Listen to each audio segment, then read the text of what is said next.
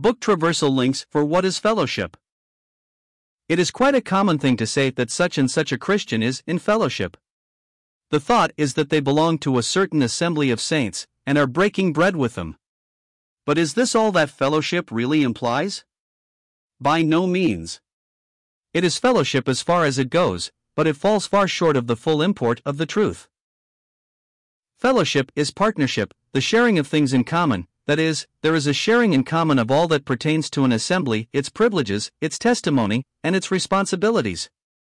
And this is a far different thing to the prevalent but inadequate idea of the scriptural conception of fellowship.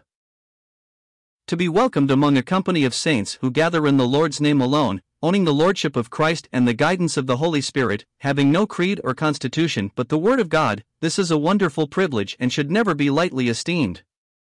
Fellowship embraces all the assembly stands for. We are helpers together of one another in maintaining and strengthening all that we have been taught of God, and hold dear.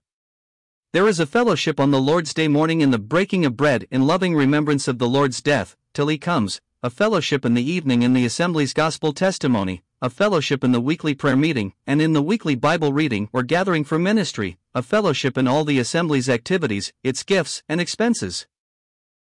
Do we merely break bread, or are we really in fellowship? Do we realize both our privilege and responsibility concerning the assembly in all its bearings? Look where we will, we can find nothing better and more in accord with New Testament principles than what we hold, and this is true even in the face of confessed weakness and failure in giving expression to divine truths. To whom shall we go? John 6 verse 68. There is a serious leakage in assemblies. Young life that ought to be present is drifting elsewhere. This drift might be stemmed by teachers and elders themselves holding more firmly to the truths we have learned, in giving more of their presence, time and help in the meetings, in the building up of the believers in their most holy faith, feeding the flock with food convenient.